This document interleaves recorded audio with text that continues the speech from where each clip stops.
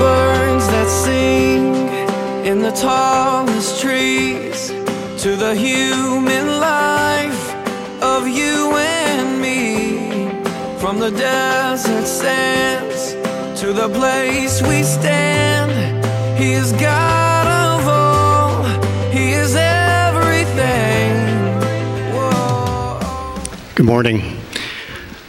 Our reading this morning will be from Deuteronomy 6 again, verses 1 through 9, and also Exodus 20. We'll start in Deuteronomy. If you are already standing, that's a good sign. So Deuteronomy 6. Now this is the commandment, the statutes and the rules that the Lord your God commanded me to teach you, that you may do them in the land to which you are going over, to possess it, that you may fear the Lord your God, you and your son, and your son's son, by keeping all his statutes and his commandments, which I command you all the days of your life, and that your days may be long. Hear therefore, O Israel, and be careful to do them, that it may go well with you, and that you may multiply greatly, as the Lord, the God of your fathers, has promised you, in a land flowing with milk and honey. Hear, O Israel, the Lord our God, the Lord is one. You shall love the Lord your God with all your heart, and with all your soul, and with all your might. And these words that I command you today shall be on your heart. You shall teach them diligently to your children, and shall talk of them when you sit in your house, and when you walk by the way, when you lie down, and when you rise. You shall bind them as a sign on your hand, and they shall be as frontlets between your eyes. You shall write them on the doorposts of your house and on your gates.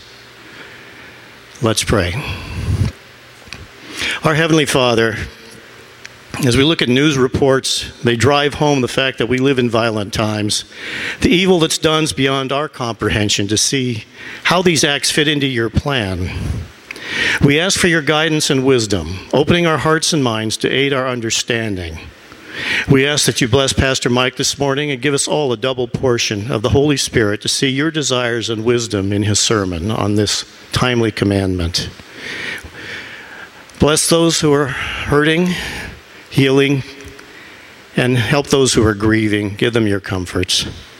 This we ask in your loving Lord Jesus' name. Amen. Thank you, John. You can be seated. Thank you for worshiping with us this morning. If you're new, would you have the courage to fill out the connection card that Tim has called you to? We'd love to connect with you as a church and see how we can serve you and come alongside of you. And so please do that and make that your offering today. We thank you for being here. So thousands of years ago, God put into place 10 values that can make a difference in everyone's life. We're in week 6 of a series that we're calling Faith, Family, and Freedom. Getting back to basics, just back to the basics. Everybody knows that we should be living by some basic family values, but in our culture today, it's not very popular to then expound on that.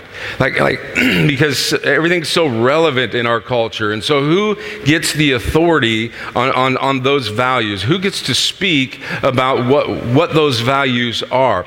Well, thousands and thousands of years ago, God placed the 10 Commandments into His church to help guide us and lead us. And we're going to use those as our aim is to use those to get back to some basic family values using the 10 Commandments. This series applies to every single one of us, whether you are a child, whether you're single, whether you're married, widowed, divorced, the traditional family or the blended family. Whatever your case may be, this series is for you. In our opening scriptures today in Deuteronomy, it's kind of been a theme verse. You've heard them every week that we've started out with this because I believe we just want to really get it pressed deep into your heart what God says about the commandments, that He wants them to be on your heart.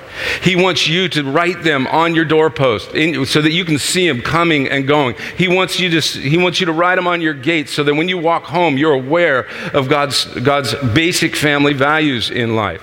He wants you to teach them to your children. Wouldn't it be great if all of our kids that we are sending today lived by God's commands, right?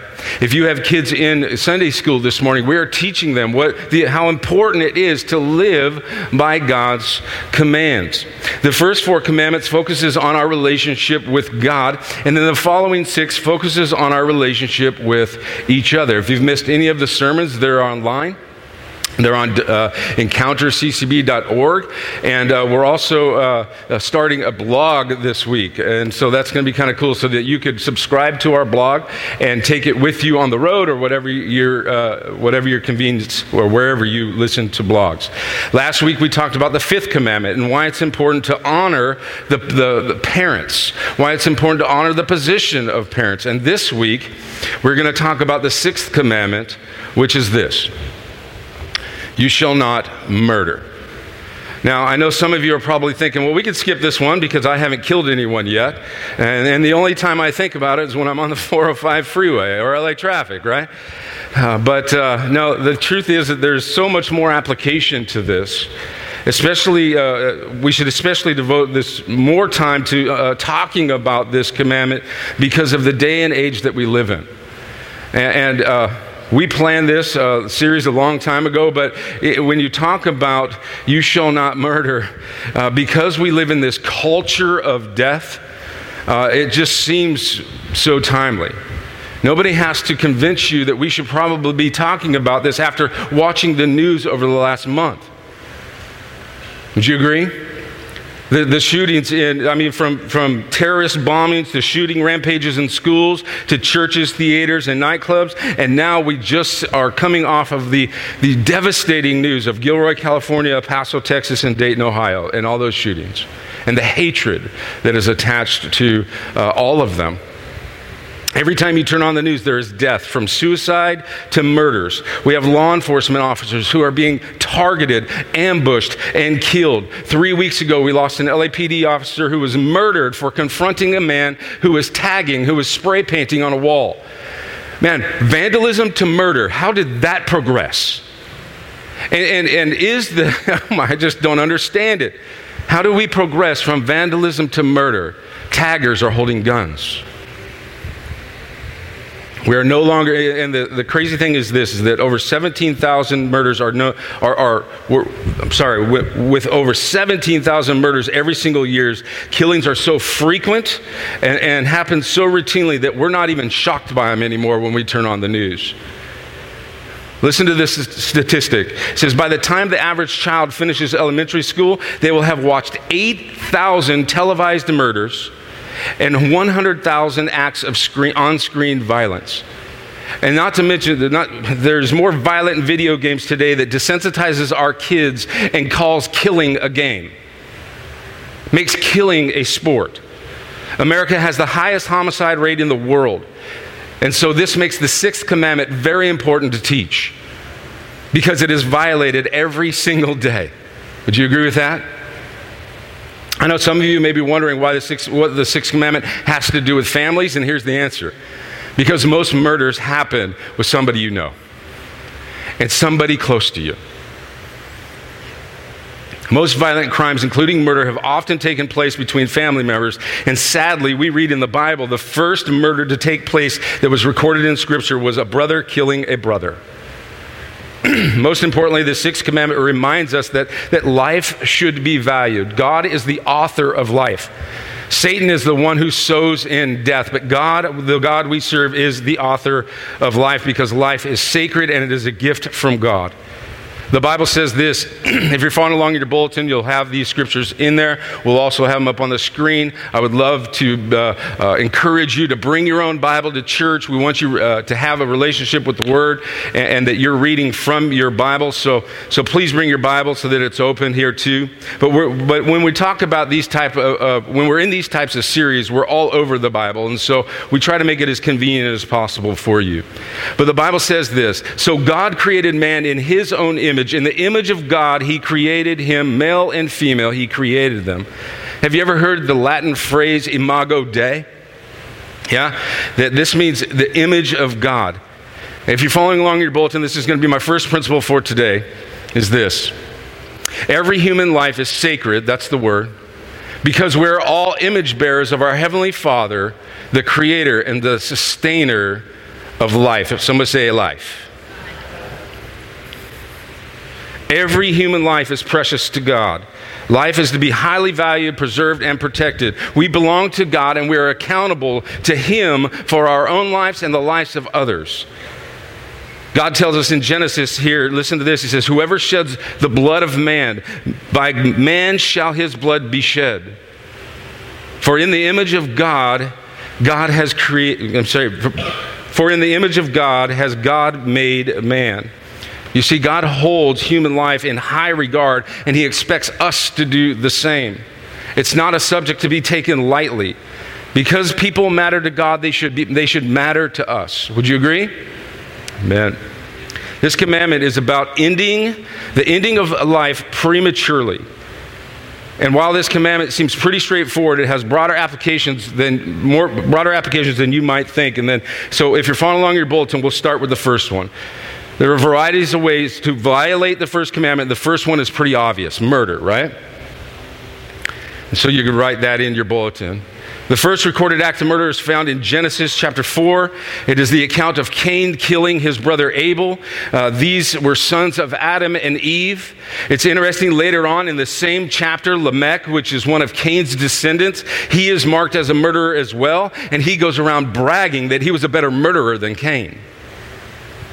From this moment, murder has been a sad and sinful part of humanity's history, but it was never part of God's design. We see in the pages of Scripture and throughout history, and even in the news to each and every day, that murder is a part of our history. But God is the author of life, not the author of death. Proverbs 6 includes a list of 7 things that God hates, and murder is on the top 3. Listen to what it says. It says, there are 6 things that the Lord hates, 7 that are detestable to Him: haughty eyes, a lying tongue, hands that shed innocent blood. Interesting that murder is in that top 7 list. Interesting that haughty eyes and lying tongues are in that as well, but that's for another sermon, isn't it? But we are not to murder. We are not to take a life prematurely. And God is saying to our families that it's better off that murder is not part of your family history. Would you agree with that? Our family has been marked with this. And I'm telling you, it is absolutely devastating when murder is a part of your family history. The second application of this commandment has to do with abortion. And I know that there's not a spot in your bulletin. That is a typo. I'm so sorry. We've been super busy with the new house and the move. But we want to talk about abortion. You can just write that into your bulletin. Listen to these statistics. Approximately 1.4 million have died from firearms in the U.S. in the last 50 years. This number includes all deaths resulting from a firearm, including suicides, homicides, and accidents.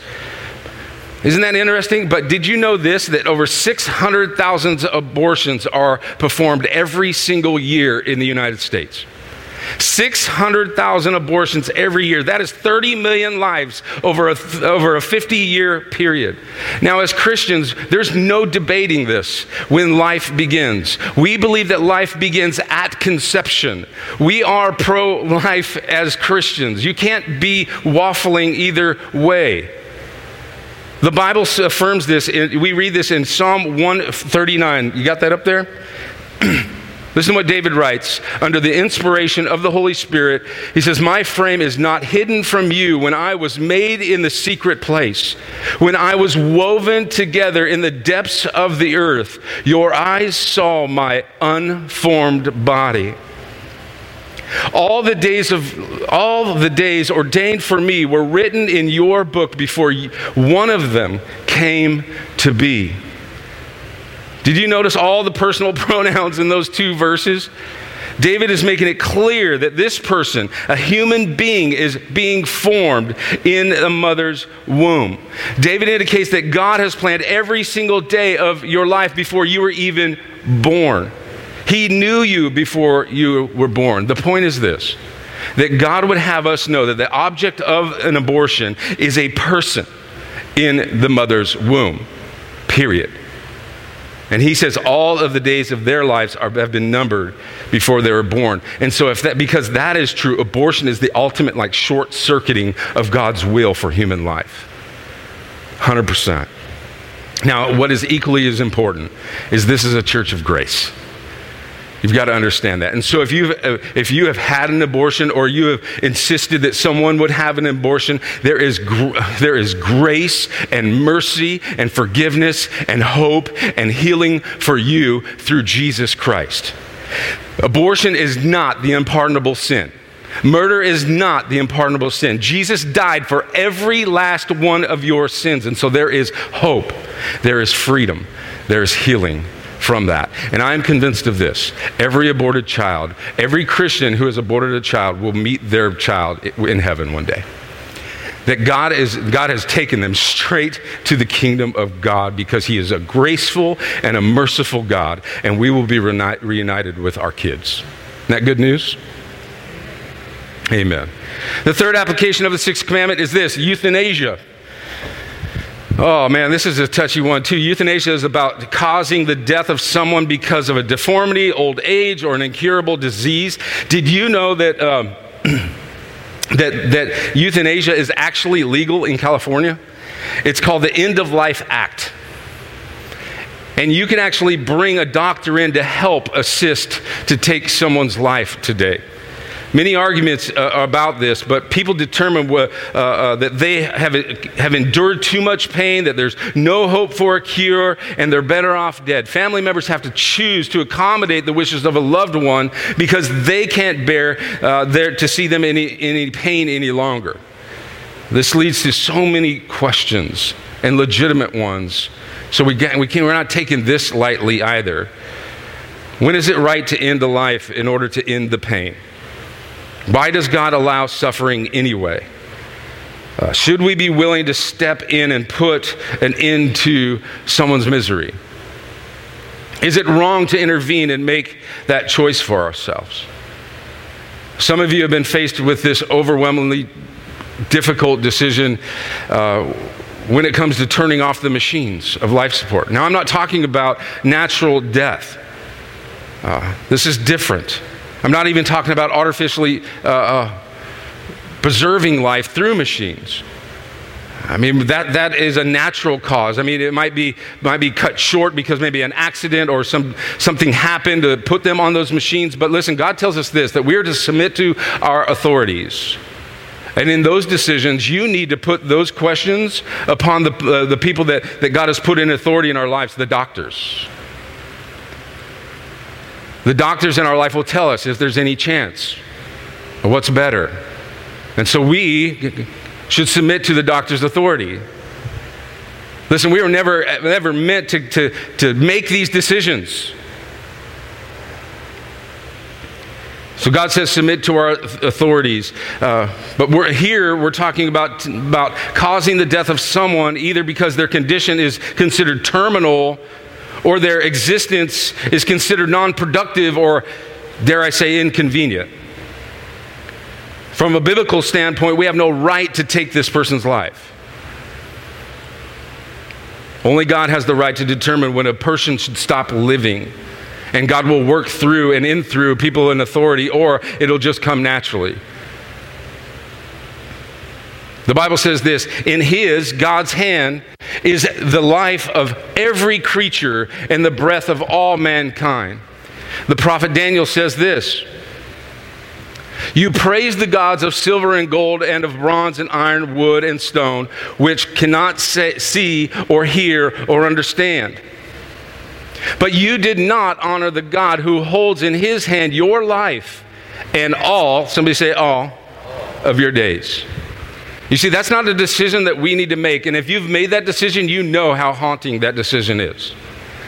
You know how much that weighs on your soul. Did you make the right decision? Now, if you submitted to the authority of a doctor and he says, you should probably just say your goodbyes, praise the Lord. But if that was your decision to make, it's not an easy one to make because we were never meant to make that decision. Some of us say, well, when it comes to my life, it's my choice. I'll do what I want. We hear that a lot today, especially when the subject of abortion comes up. especially when the subjects of sexuality or gender comes up as well. It's my life, I could do what I want, but the Bible clearly counters this way of thinking.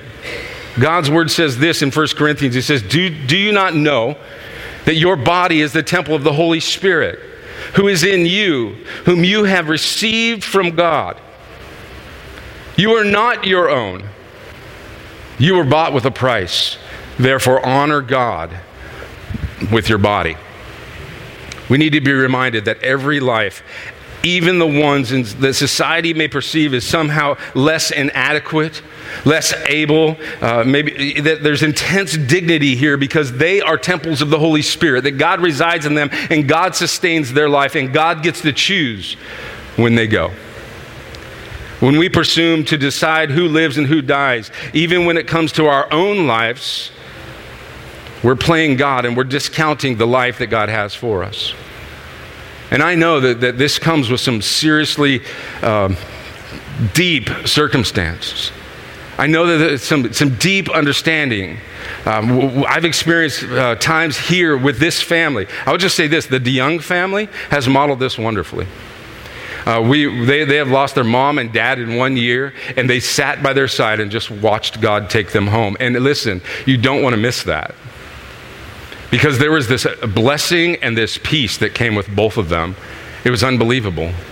It was this unbelievable moment that God actually ushered them into the kingdom where they were blessed and didn't have to make those decisions. God took them home. Don't miss out on a blessing of that moment. The number of our days that we live on earth is ordained by God. The fourth application is suicide. The rate of suicide has been increasing every single year since 2000. It is unbelievable. The American Foundation for Suicide Prevention reports that suicide is the 10th leading cause of death in the United States. Each year, over 44,000 people die by suicide.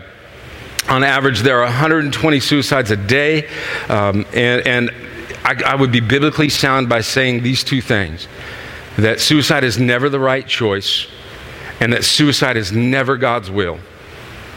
Suicide is never God's choice, and it's never God's will. You should never take your own life. There are other options and better solutions to your problems. Suicide is often perceived as an act of selfishness. I would correct you in that. I've done a ton of research on this. I've wrote about this. You know that. But suicide is not really about selfishness at all. It's about desperation. That the act of suicide by someone is someone who is desperate to get out of the pain or out of what they're feeling or what they're thinking, to be relieved of some of that, but you don't have to kill yourself to get relieved of that pain. Your pain is temporary. It's not permanent. Death is permanent. Suicide is permanent. Whenever anyone acts on the decision to end their own pain or to take their own life, they trigger this onslaught of indescribable pain to the family as well. And this is why the families say that was a selfish act. It would be better for your family to not have suicide in your history. If I'm speaking to someone right now in this service or watching online who is contemplating suicide, I beg you not to take one more step in that direction. Get the help you need. Understand that Jesus is in the business of bringing hope and healing to even everyone, even those who struggle in the depths of this type of despair. If you know someone, get them the help they need. Get to a counselor, get to a pastor, get to a doctor, get to a trusted friend. Get to somebody and tell them exactly how you're feeling. There's somehow some stigma around mental illness today. Suicide is not the result of a healthy person making healthy decisions, spiritually, physically, or mentally. It's not. And so we have to remove the stigma around mental illness today so that people will get the help that they need. If you had a heart condition, you wouldn't care if I knew about you going to see a doctor and receiving medication for your heart. So when our brain is broke or when we got problems, why do you care that you're going to the doctor getting some help? Get the help you need. There is help for you. Death is not the help you need. Your pain is temporary. Your problems are temporary, and there is absolutely so much help for you today. Listen what the Bible says about this. It says, the Lord is close to the brokenhearted and saves those who are crushed in spirit. The righteous person may have many problems, but the Lord delivers them from them all. You matter to God. He values you. He cares about you. He loves you with an unconditional love no matter what you've done or what you've experienced. God loves you and has accepted you into his family through Jesus.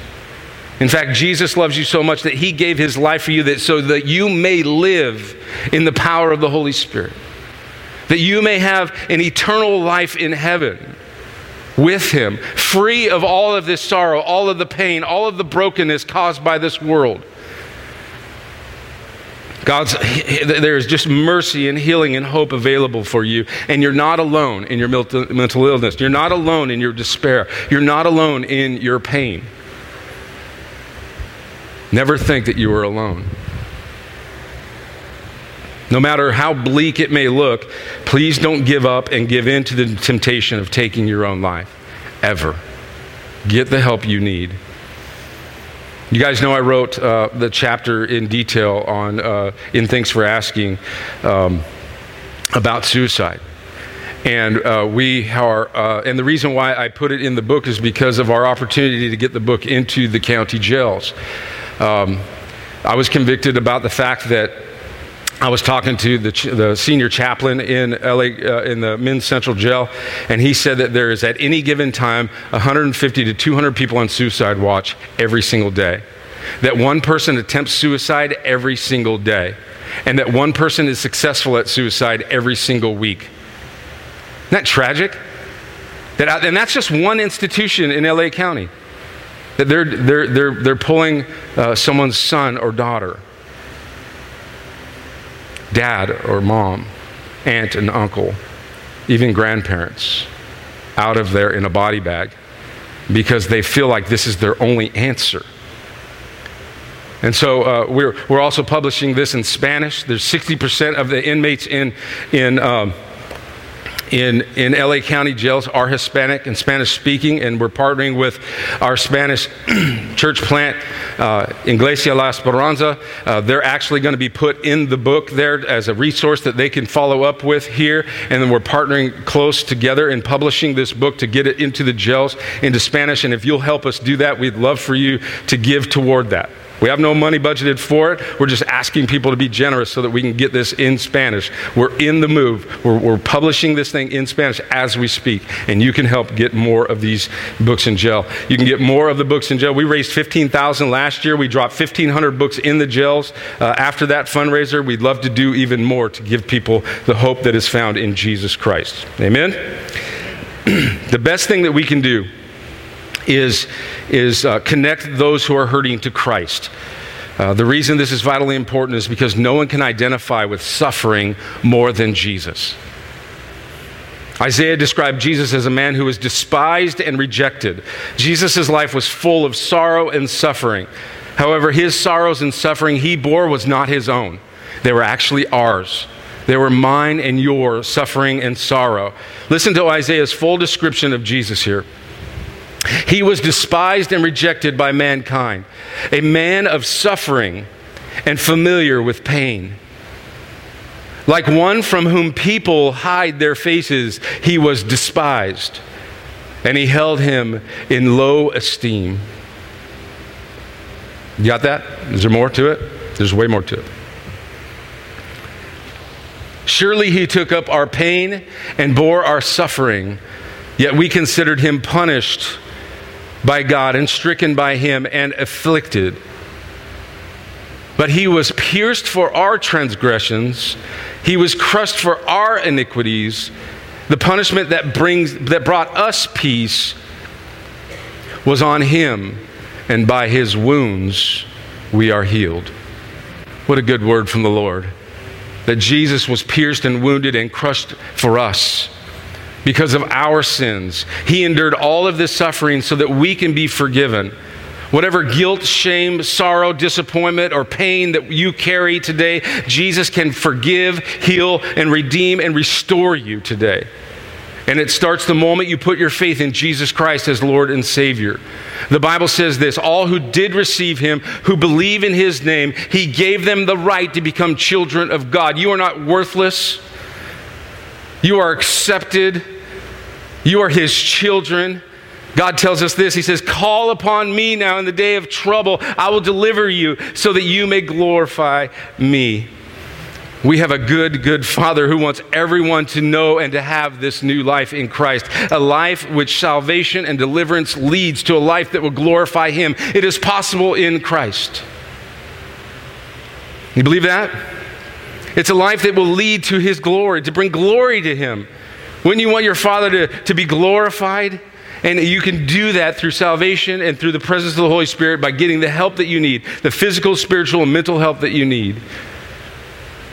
The fifth application and the final one of the sixth commandment is this: hatred of heart. Boy, that's a cool graphic. I like that one. All right. Hatred of heart.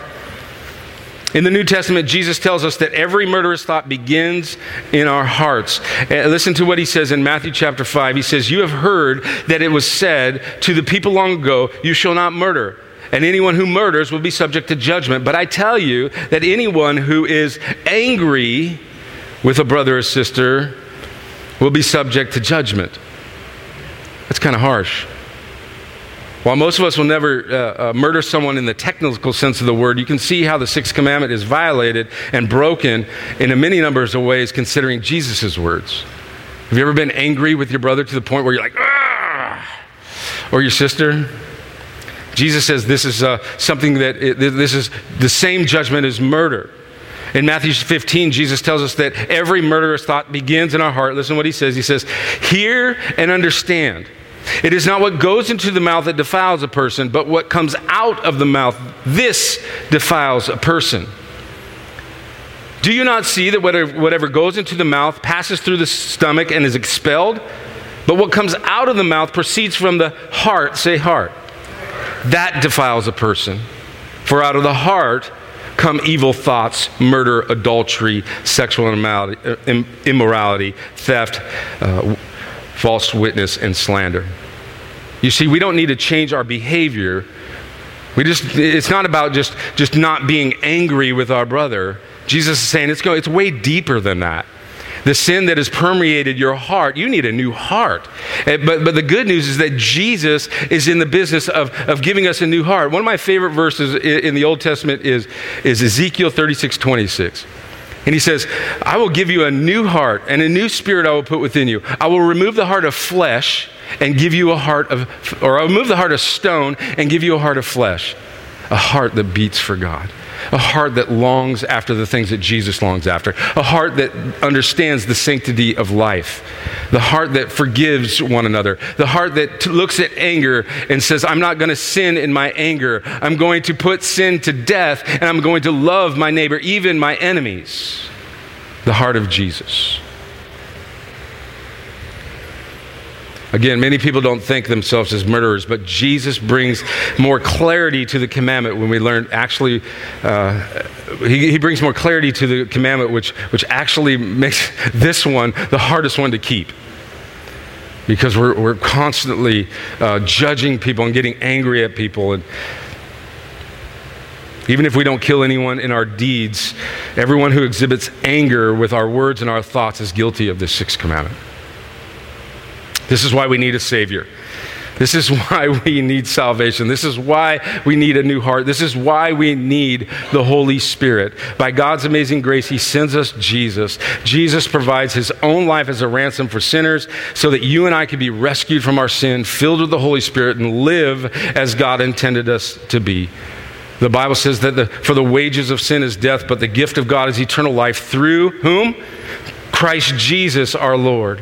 You see, there is hope for all of us. Everyone who places their faith in Jesus will be forgiven and have eternal life because he kept God's sixth commandment for us perfectly. Jesus never had hatred for his brother or sister. He never had anger that welled up in his heart. He never He never had a murderous thought in his heart. He was constantly obedient to the sixth commandment. God accepts us on the basis of what Christ has done for us, not what we do. And so now we operate in that freedom. The freedom of knowing that we are completely accepted, but forgiven and accepted by God, filled with the Holy Spirit to be more like Jesus. You know, Jesus even offered forgiveness to the people who were guilty of murdering him. One of the 7 statements on the cross were this: forgive them, Father. Father, forgive them, for they know not what they do. When Peter preached in the first gospel message in Pentecost, he said this: this Jesus, delivered up according to the definite plan and foreknowledge of God, you crucified and killed by the hands of lawless men. God raised him up, loosing the pangs of death, because it was not possible for him to be held by it. Isn't that good news? That even this death God is redeeming, God, this death that God is modeling here, that he foreknew, that he planned, that Jesus' death, that he would raise it up and he would conquer death and the grave by raising Jesus from the dead. And this was his plan. And our response to this is this: repent and be baptized, every one of you, in the name of Jesus for the forgiveness of your sins, and you will receive the gift of the Holy Spirit. You see, the good news that Peter was preaching 2,000 years ago is the same good news that we preach even today. That God has given everyone the opportunity to repent of their sin and be baptized in the name of Jesus for the forgiveness of sin, that you may also receive the Holy Spirit to live this new life, one that can conquer all of the effects of sin and death, one that will sustain you all the way to the end of your life, where he can determine the end of your life. Again, this is, if you're new here, you don't even know this Jesus, you want to get to know Jesus even more, we want to invite you, encourage you to be at the 101 class the first Sunday of the month. This talks all about that, and we can get eyeball to eyeball and heartbeat to heartbeat and really talk of what it means to who Jesus is and how you can put your faith in him and how you can be part of this family of God. You see, God has given each one of us an incredible gift of life. He cares about you from conception to the grave. You're not here by accident. He has planned you. He has created you. He has a plan for you. He wants you to know him. He wants you to rely on him. He wants you to press into him. He wants you to know that he loves you unconditionally. He wants you to be part of this family. And when you get connected to God, life takes on a whole new meaning and whole new significance. Do you believe that today, church? The sixth commandment has a lot of cool applications, right? Let's live by them. Let's pray. Father in heaven, we thank you, God, for the grace that you've given us to be here today. In this room is the presence of life. God, it is even more amazing that there is eternal life attached to every Christian who has confessed their faith in Jesus. And so, Lord, not only is there just a presence of physical living today, there is the presence of eternal life in this place today because of Jesus. Oh, Lord Jesus, thank you for your life, your death, your resurrection that sealed that. Holy Spirit, thank you that you are present here amongst every believer to give us the power to live according to your goodness. We thank you, God. I just pray for eyes to see the world through the lens of sanctity of life. I pray for eyes to see the world as Jesus sees it and people as Jesus see it. I pray for those who are hurting and in deep despair, that you will give them a spark of hope today that only comes from you, Lord Jesus. God, we thank you for this church. We thank you for all that you're doing. I pray that you will just bless us today as we contemplate the sixth commandment. We ask all this in Jesus' mighty name. Amen.